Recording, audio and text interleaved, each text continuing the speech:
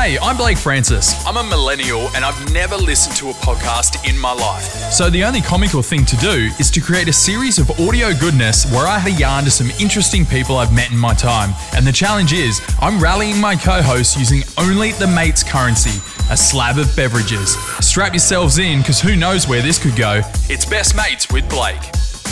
Yeah, g'day, it's Blake Francis here on Best Mates with Blake. I'm so stoked that we have gotten this far through the season. When I set out to do this podcast, I wanted to get people on, like I said, that I've met before. And sometimes that's super easy because I could be really close friends with them, or it could be someone I haven't talked to in a while. And my guest on today's episode, I have met before, Rex Lee. Welcome to Best Mates with Blake. Thank you so much for joining me. Hi, I'm happy to be here. So Rex, you and I go back. It is, I think, 1 degree of separation if you want to work on the 6 degrees. So it was a funny story. We have a mutual friend, Ryan, and when I was traveling through America a couple of years back for 6 weeks, I ended in LA. I was by myself. I had no one there. I was on the end of my trip, and I had one night in LA. And so Ryan did his Ryan thing, and he talked to some people that he knew, i.e. one of them being you. And you were so gracious and so nice to actually come and meet me without Ryan there. Ryan was not in LA. It was basically a blind friendship date over at the Onyx rooftop, I believe it was, in Santa Monica. And I just thought, oh my God, you are an amazing human, because as adults, I just don't think that happens anymore. Is that, like, how many people do you do that with? Well, I don't know. I mean, it's not unheard of in my life. I've received messages like the one I received from him saying, someone I know is in your town. Will you meet with him or her? That's happened before. It doesn't happen a lot, but it happens. I was super excited because for anyone who doesn't know Rex is living in LA. He's an actor. I'm just going to quickly run through some of the things you've done. You've been on Suburgatory. You've done an episode of Glee, a few episodes of Fresh Off the Boat with Randall Park and Constance Wu, who are absolutely phenomenal. You've been on Young and Hungry for a few years with Emily Osment, but the one that people will definitely know you from is Entourage. You were Lloyd, the Gaysian assistant to Ari Gold, and it was such an amazing experience getting to have you come over and meet me. And then we just drank. We just drank for like 4 or 5 hours into the night on the rooftop. It was great. Yes, but I will say that, you fulfilled the Aussie stereotype, and I think you drank a little bit more than I did. Well, maybe put that down to nerves. But no, we had a really fun time. And I was so happy that you could come and meet me, because for that one night in LA, I had a friend, and look at us now, a couple of years later. You're such a gracious, amazing person for saying yes to come on and essentially fill the dream that I had for this project. So that's how we met. Basically, let's go all the way back to when you were growing up. So you were born in Ohio, and did you have any aspirations, or what was your career goal when you were a super young kid growing up? But was it an actor? Was it musician? Was it painter? What was it for you? The truth is, the very first thing I ever told myself I wanted to be when I was a kid was an actor. When I was 3 years old, I would play with my friends and we would reenact things that we had seen on the television the night before. Normally I talk about where I was, like the path I was on, realizing I was on the wrong path, and then realizing I wanted to be an actor, and thinking to myself, oh, that's what I always thought I wanted to be when I was a kid. But you asked it the other way. You asked me what I wanted to be when I was a kid, and I wanted to be an actor. So now I can go back to sort of like my stock answer, which is I allowed myself to sort of be influenced off of that path for a while. I knew I wanted to be an actor when I was a kid, and the message I got from everyone around me was, this is not something that will ever happen, so therefore you should get that out of your mind. And I did. I don't know what I wanted to do, but I was really thinking about it a lot. You know, my dad's a doctor, and I knew my parents wanted me to be a doctor, so I really thought about medicine, and it wasn't that hard of a decision to say, wow, I really don't want to do that. And, you know, there were all kinds of other things that my parents probably would have loved, like, I don't know, a lawyer or an accountant. I don't know. But my parents were not thrilled about anything artistic at all. Now, interestingly, by the end of high school, I decided to go to music school. And it was at music school that I, again, said to myself, what are you doing? Why are you at music school? You do not want to be a professional musician. And so I put on the brakes, I stopped, and then, you know, within a year, I had taken my very first acting class. And then the light bulbs went off in my head, and I said, this is what you always said you wanted to do when you were a kid, and I think you were right back then. I think this is the path to go down. So it took me a while to find the right path, but I'm glad I did. So when you said you knew you wanted to be an actor, or you at least expressed when you were a kid, what made you say that? Was it something you were watching on TV, or even an actor or an actress that you saw and you were like, I want to do what they do? Like, what was the clicking moment? Well, I mean, the funny thing about talking about this now is when I think back to my 3-year-old self, I didn't understand what acting was at all. And so, yes, of course, I can tell you that when I was 3 years old, I told myself I wanted to be an actor. But the truth is, what I thought it was and what I now think it is are completely different things. And yet, I'm still really excited by being an actor. So when you said you obviously came out and said that you want to be an actor, and your parents weren't fully on board with creative arts of any sort, did you feel going through primary school or high school, was that constant pressure always there to, in a layman's terms, like not follow what you wanted to do and kind of conform to what your parents wanted to do? Did you feel that constant pressure as you were growing up? Yeah, I felt pressure, and honestly, I guess I always knew that I had a choice how I was going to respond to the pressure. I could either conform to the pressure and become a doctor, or I could say, wow, you know, you've clearly made your desires known to me, and now I reject your desires and your pressure, which is ultimately what I had to do. I mean, when I went to music school, my parents weren't excited about that either, but, you know, I have an older sister, and she wanted to be a singer, and, you know, in many ways, she paved the way. She was a little bit more headstrong than I am, and she was never going to be deterred from what she wanted to do. This is so shady, I can't believe I'm saying this. My sister did not become a professional singer. She does not make her living as a singer. But in any case, when she was a teenager and she told our parents she was going to do what she wanted to do, it helped me out immensely. By the time I said I wanted to go to music school, they just sort of threw up their hands and said, do what you want. And by the time I really said, hey, I finally figured it all out, I'm going to be an actor, by that point they'd heard it all, they didn't care, they just sort of shrugged, and, you know, I don't even think I got much response from them when I said I wanted to be an actor. I mean, I'm really good at reading their minds, and so I could look into their eyes and know that what they were thinking was, yeah, that is never going to happen.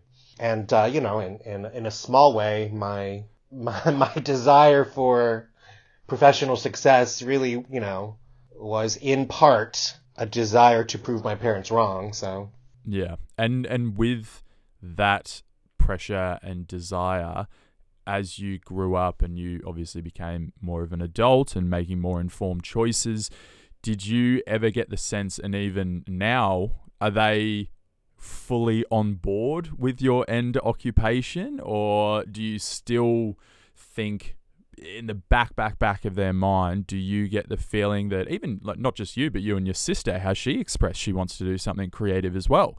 Do you think that they fully approve still of your career choice? I think they approve now, yes. It helped that I got jobs and that I worked. I mean, the truth is, before Entourage, I had small acting jobs, and my parents weren't very impressed by that. And then, not to dig up too many skeletons in the closet, but when I booked Entourage, I was actually in a weird period, not so weird, where I wasn't talking to my mom. And so when I got this wonderful job, because I wasn't talking to her, I didn't tell her I got the job. And so the truth is my parents didn't know that I was on Entourage for a few years. Like they just had no idea. To them, they thought I was still, an unemployed actor, because I just didn't bother telling them otherwise. And then they found out by mistake. There used to be a show on TV in the US called Lost. Did you get Lost? Yes. Yeah. Yes. Very aware of Lost and how it didn't end well. Well, I'm not going to comment on that, but I was at an award show and I was walking behind the Korean girl from Lost, and they were taking her picture and I was walking behind her, and that photo made it into the Korean newspaper. And so my mother, who I was not talking to at the time, called up my sister and said, I think there's a picture of him in the paper. And my sister came over and looked at the picture, and my mom was like, why is he at this show where the Korean girl is? And my sister was like, oh, well, he's on a show too, and people know who he is. And I mean, even then, I'm not even sure my parents believed that people knew who I was. Wow, that's incredible. How many? You said it was a couple of years. At what do you reckon season of Entourage do you think the penny dropped? Oh, I'm gonna say probably around season 4 or 5 or 6. Like, it took that long for me to, my parents live in a suburb of Los Angeles, so it took that long for me to go have dinner with them in their town. It took that long for someone in their town to recognize me while we were at dinner and say, aren't you the guy from Entourage? And I was like, yes. And I think that was, the first time some stranger recognized me in front of my parents.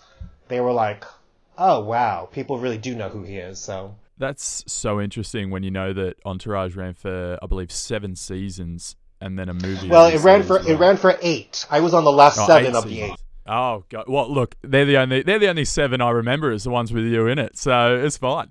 But what's also funny is you said you went to music school, so you obviously suppressed that love for acting or that aspiration to be an actor for a while, and then you decided to pursue another creative arts avenue in music. What was it that you wanted to get out of music, and why did you choose to go into studying music if you wanted a different career?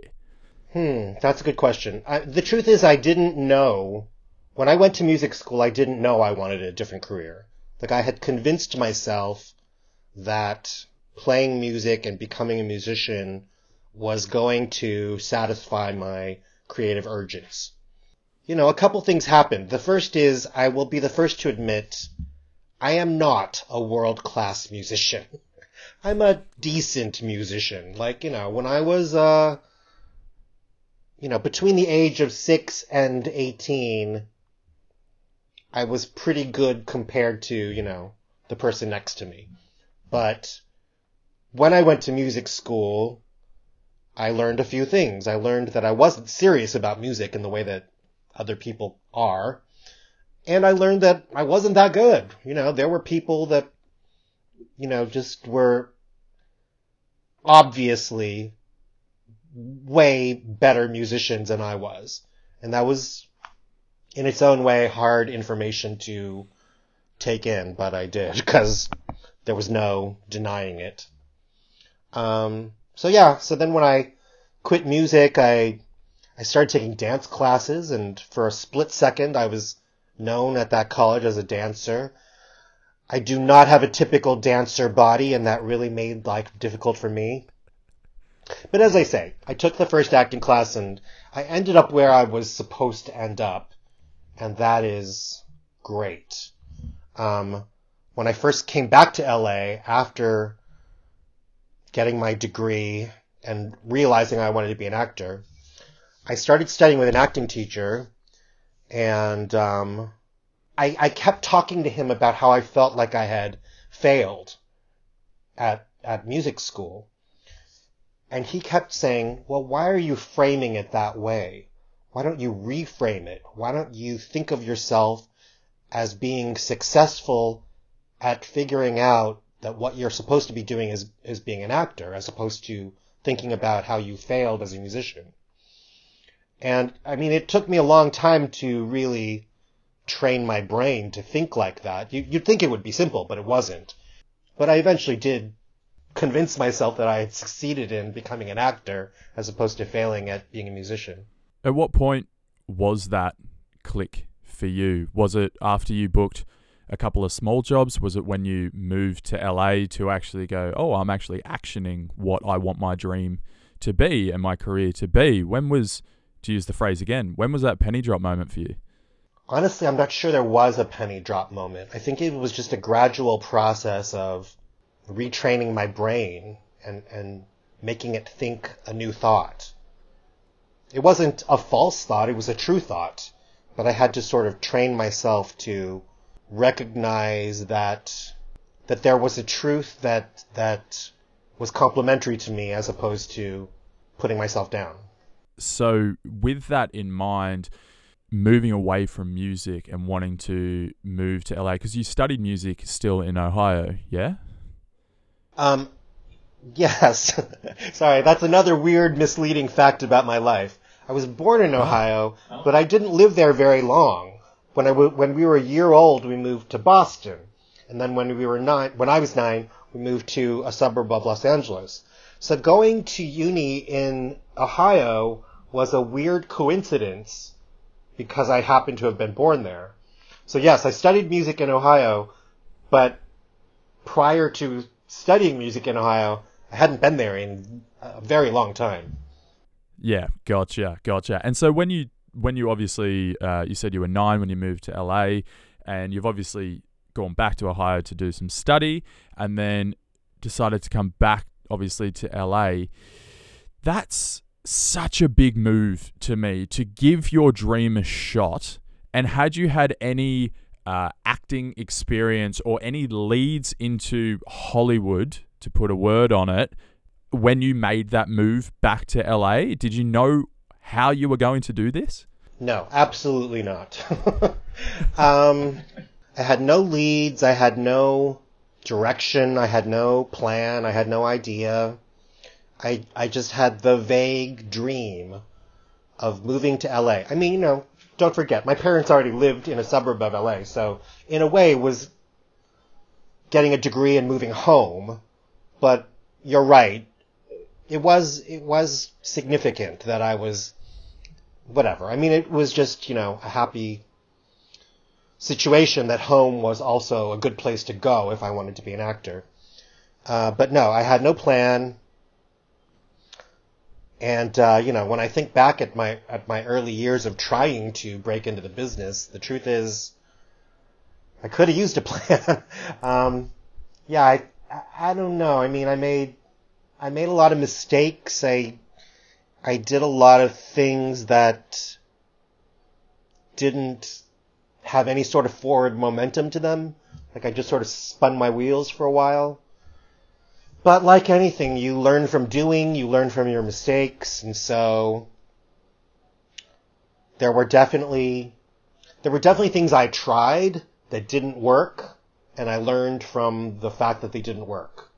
And anybody's path in Hollywood is different from anyone else's path. And so sometimes the things you try to do that work for you, they might not necessarily work for other people. But, like, if I meet a young actor and they say, what's the plan? What are the leads? What are the ideas? I have ideas. They might not work for everybody, but I have ideas. And the thing that I point out to young actors is, okay, now that you've listened to me, now that I've told you all my ideas, go find someone else who thinks they know what they're talking about, and ask them what their ideas are. Like, pick everyone's brain. That's the smartest thing you can do. Find the people who are successes in your eyes and pick their brains, And by the way, that's still sort of my approach to everything. Like, there are people who have achieved things that I haven't in acting, and anytime I get to pick their brain, I do. I say, tell me what's next for me. If I feel stuck at this level, how do I get to the next level? I hope that I never stop learning that. No, absolutely. What were your jobs then, growing up in LA and whilst you were trying to break onto the scene? What were your casual jobs in Hollywood? I didn't have that many of them. The first job is odd. There was this famous legal case in Los Angeles. The owners of a daycare center. Oh, this is so horrible. I can't believe I'm talking about this. Go. The owners of this daycare center were accused of child molestation. What a happy topic to bring up. Anyway, okay, now I'll be honest with you. I'm a little bit unclear on the details here. There was this group. I want to say it was technically a nonprofit organization, and they were raising funds for one side of this lawsuit. And to this day, I'm not clear on what side they were supporting. So anyway, they would cold call people, and they would get these people to promise to donate money. Now, I'm feeling very old. This was before the internet existed, and therefore they needed to have people drive to these people's homes and pick up their actual checks. And that was my job. I drove to people's homes and I'd say, oh, you promised, this money. I'm here to pick up the check. Now, as I say, I can't remember what side of the lawsuit we were supporting. And I don't think that the people that were donating the money necessarily understood it either. Because sometimes they would be like, oh, you're doing such good work. Here's my money. God bless you. But then there would be people that were like, I don't know, they lured me there and they just wanted to yell at me about the lawsuit. And I'd be like, I'm a kid. This is my job to pick up your check. Are you really going to give me a check? Because I think you're just yelling at me. And so maybe if you're not going to give me a check, I'll just leave.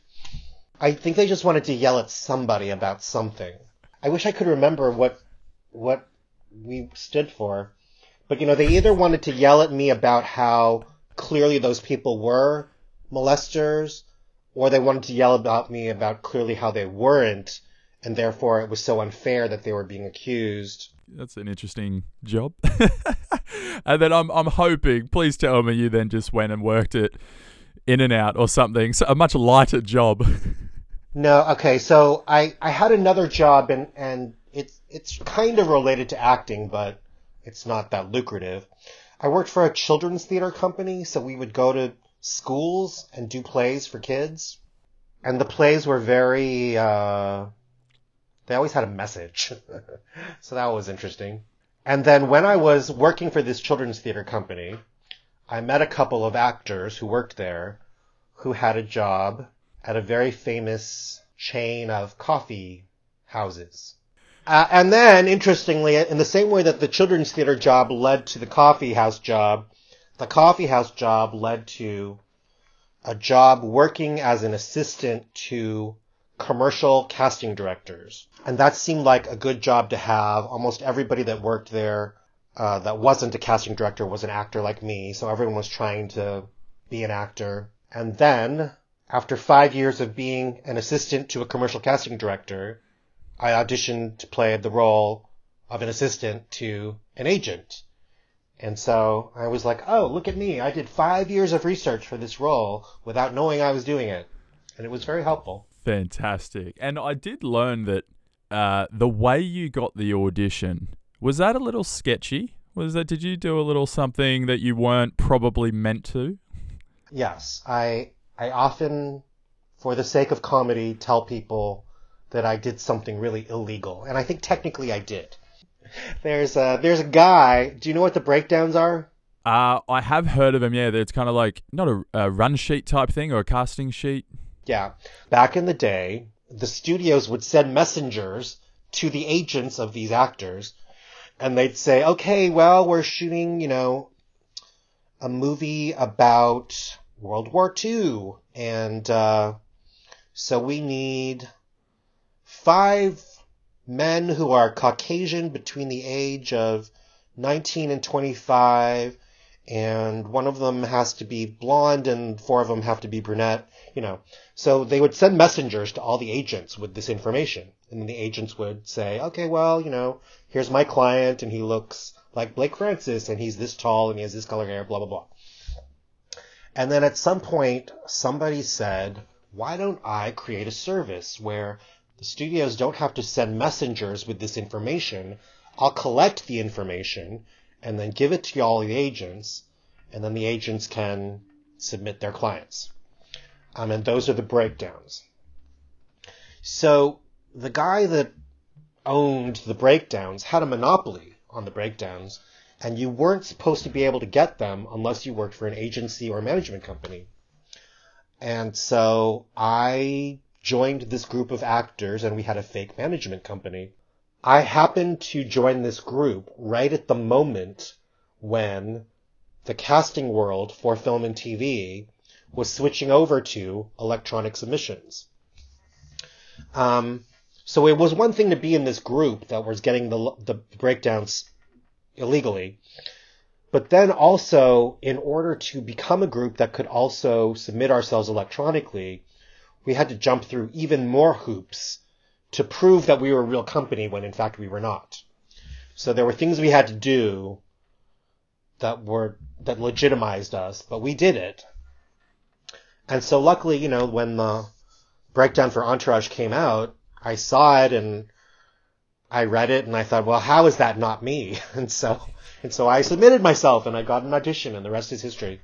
Wow. That's such a cool journey. And like we were talking about earlier, you just had to take that moment. This was your one sort of chance, and everything you had done leading up to that, like you said, with your casual jobs, one thing led to another, and it's just meant to be. It seems like you're a person that if it's meant to work out, it will work out. And for you, very, very thankful that it did work out, because then it brought you to all of our screens as Lloyd on Entourage, and it was absolutely amazing. That character is so funny, and the combination between yourself and Jeremy Piven, who plays Ari Gold, is probably one of the most iconic television duos, I will say, in history. It is so much fun, and if anyone has not watched Entourage, please go and watch it. It is one of the best shows ever. Now, jumping into that character, I guess, did you know what you were going to get into in terms of the, let's put it lightly, verbal abuse from Ari Gold's character? Like, when you actually read for it, or did you read for it in your audition, was there any of those moments in that reading and you knew about it, or you just completely were in the dark? I don't recall if there was anything that the Ari character directly said to my character. If you think back to the very first episode that I appear in, I don't actually have a scene with Ari. I have a scene with all the boys. And then the boys go into Ari's office and they have a meeting with him. But my scene is not with Jeremy in that episode. But in that episode, I have my scene, and then Vince and E go into Ari's office. And they have a small conversation about me. And Ari says, oh, did you meet Lloyd? And then he says something like, oh, he meets these quotas, that he's Asian and gay. And even though it's not like abusive language and it's not directed at me, it gave me an inkling of, how this person, this character, how he might regard my character. And so there was a clue there. But, I don't think it was until later in that season that he started to say things to me more directly. Was there a moment where, in the character and yourself, a gay Asian, was that scary at all, going into that role and, I guess, representing that group of people? Well, it wasn't scary because I wasn't thinking along those lines at all. if you recall, I was a long-time struggling actor. I was happy to have a job. I saw the first season of Entourage and I loved it, so it was a cool job. At the time, I was like, this is the coolest job I've ever had as an actor. And it was, at the time. And so, no, I didn't... I mean, it sounds silly now, but at the time, I didn't think of myself as a representative of Asians. I didn't think of myself as a representative of gays. I just thought, I'm little old me, and they gave me this job, and the character's gay and Asian, just like me. Cool. I know how to be gay. I know how to be Asian. Done. So great. And obviously, after I said at the top of the episode, some different roles that you've been on, you did Entourage. It ran for, as you said, 8 seasons. A movie finished off with an amazing movie that really encompassed everything that Entourage was and what the whole show was. And then you moved on to Young and Hungry, which is something you did for a few years, which is with Emily Osment, who, for people who don't know who Emily Osment is, if you ever watched Hannah Montana, she was Miley Cyrus's best friend. How was going from probably a multi-camera, I would say real life in quotation marks kind of production to what looks like a set production, right? So, it's funny that you called Entourage a multi-camera, more real thing, because technically in TV, Entourage is considered single camera, even though there are 2 cameras. But the show, Young and Hungry, the set show, you're right, we shot that on a set. And that's called multi-camera because there were 4 cameras. Honestly, the transition was not as easy for me as you would think. It took a while for me to get used to the idea that I was on a comedy that included jokes. Because Entourage is funny, but the comedy comes from the characters and the situations. And sometimes they say funny things, but they're not jokes. They're not, I'm saying this, I'm setting it up, and now I said that, and that's really funny. Like, it's not that at all. But there was a transition for sure. There was a lot of sort of figuring some stuff out in my mind. Got to be adaptive to your environment. You just got to do it. How was it working with Betty White? Because she had a guest spot on one of the episodes as well. That was, in my head, that would be another little dream box achieved. Yeah, it was amazing. I want to say that Carl Reiner was in that episode as well. And so between the two of them, both being, I'm pretty sure he was also in his 90s at the time.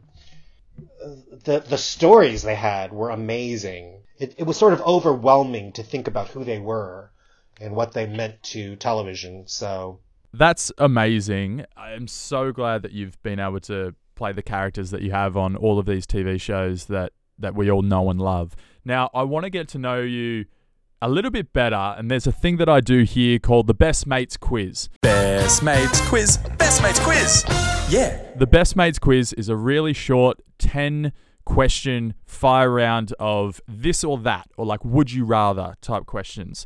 And if you do have an opinion on any of the answers as to why you've chosen that, I'm more than happy to hear it because I love a good story behind these answers. So, number 1, only have one for the rest of your life, music or TV? That's a hard one, but I'll say music. I love watching TV and I find it entertaining, but I do think that music has more power over me. Like, music is really, I can be moved by music a little bit easier than TV. Of course. I think it has that effect on a lot of people as well. It's quite an emotional journey, I feel. Music can be a bit more than TV. Cardio or weights? I don't hate either of them. I'll be honest with you. I have more of a motivation to do cardio than I actually do, and that's because I'm making excuses. I injured myself a few years ago, and I haven't really recovered.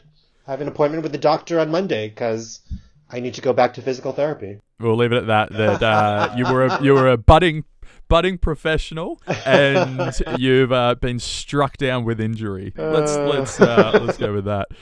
Are you a morning or night person? Night, for sure, night. Fantastic. Iced coffee or hot coffee? Hot coffee. Can't stand iced coffee. I think it's disgusting. That was. It was very definitive. Spirits, straight or mixed? Mixed. I'm not that much of a drinker. I don't love the taste of spirits, and so I need something to help me out. What's your go-to if you had to in a bar? Well, when I was in Australia, I'm not even sure this is like a popular drink in Australia, but when I was in Australia, I would always have a Moscow Mule. Yep, that's a good one. Because I don't know why, but you guys have better ginger beer there. Yeah, ginger beer. Ginger beer. That wasn't too bad. Yeah, we got good old Bundaberg ginger beer is probably yummy. That's great. Superpower, fly or invisibility? You know what's hilarious about the question you just asked me? I'm on a dating app, and it's like, if you had a superpower, what would it be? And I literally said flying or invisibility. It's like, now you're asking me which or which. Great. Invisibility. Now, this might be playing into your own home turf, but I wanted to get your opinion anyway. LA or New York? Well, for me, LA. Yeah. New York is the energy that people appreciate about New York is too much for me. Like, if I lived in New York, I think I'd have an ulcer. Like, I'm a person who worries. If I lived in New York, I'd be worrying about everything, I think. I don't have the right temperament to live there. I love LA. Watching a movie at home or at a cinema? It depends on the movie. I do enjoy movies in the cinema a great deal. But I also like the freedom of watching it at home and saying, oh, I want something to eat. I'm going to pause and get something to eat. Oh, I need to go to the bathroom. I'm going to pause and go to the loo, I like that freedom, but some things are meant to be seen on a big screen, so. No, very good. Supermarket products, name brand or established brand? What's that? Basically, it's asking, are you cheap or are you expensive? I don't want to get in trouble, but when I was in Australia, I needed to buy myself, some bandages, and I bought the name brand, and they weren't good. I'm going to say the latter, the established. And the last question of the quiz is skydiving or bungee jumping? I've never tried either. I'm more interested in trying skydiving. Yeah, I can say from experience, skydiving is absolutely unreal. And it's something that you'll want to do again and again as soon as you land. And now one final thing before I wrap up the podcast is when I do some research of my co-hosts, I like to really dig deep and find out as much as possible. And that means venturing to parts of the web that people don't normally venture to, or what I like to call page 2 of Google. Page 2 of Google. So when I typed in Rex Lee into Google, and it did come up a clip recently of something you were on called the Victory Podcast. Now, I did a little bit of research, and this is a comedy podcast hosted by the people from Entourage. So Doug Ellen, who was the creator, Kevin Connolly, who was E, and Kevin Dillon, who was drama. And you could probably clarify this. It's a comedy podcast, but do they break down and chat to different people that had a tiny hand or a little part on the show, Entourage? That's what I understand it to be. Is that correct? Yes. Some of their episodes are devoted to a specific episode of the show. And then, so for instance, I've been on that podcast twice. And the first time, it was not related to an episode. They just wanted to talk to me about me and my experience being on the show and stuff like that. And then the second time, Jeremy and I were both guests, and we were talking about a specific episode. Yeah. No, that's great. It looks like a really cool podcast. And you actually just said the first time you were on there, and again, correct me if I'm wrong, you actually dialed in Jeremy Piven, and he was with Mike Tyson at the time, smoking some cigars. And then when I watched a little clip of when you and Jeremy were both on the podcast, he said that Mike Tyson was smashing magic mushrooms as well while he was there, and they were having a grand old time.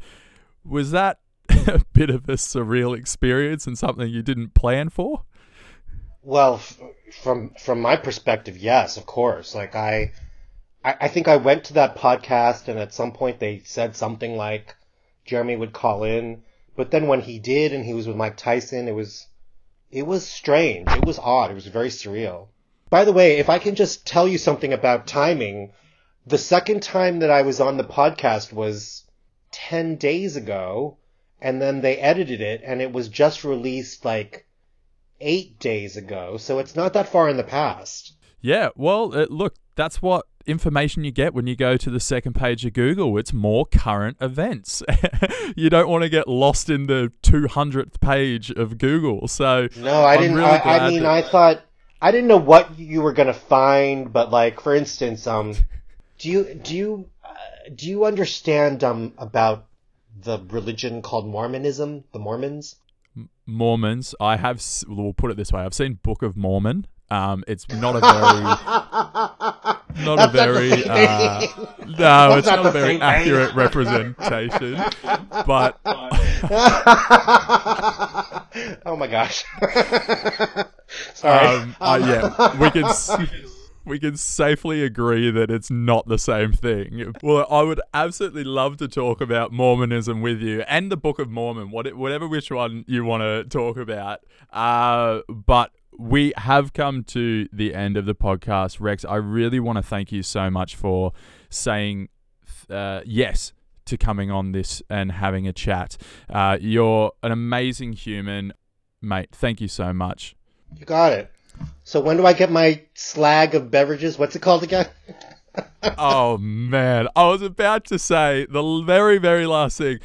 What do you call it? A slag? What is it? What's the word? It's a slab. S-L-A-B. A slag is something else. Yeah. We'll also delve into what a slag is when we talk about Mormonism. But no, a slab of beverages. Look, this is the first time it's going to have to go international. I will figure out a way to get you a carton of drinks to you, because that is the promise I make for coming on this podcast. So, mate, thank you so much. We'll chat after to talk about what drink. But I really appreciate you coming on board Best Mates with Blake, and I'm so glad to have caught up with you again. So thank you. Thanks for considering me one of your best mates, dude. To catch up on any or all of the Best Mates with Blake episodes, just search Best Mates with Blake wherever you get your podcasts. Plus, to follow along with highlights of the chats, including some clues as to who I might have on the next episodes, follow Best Mates with Blake on Instagram. Cheers.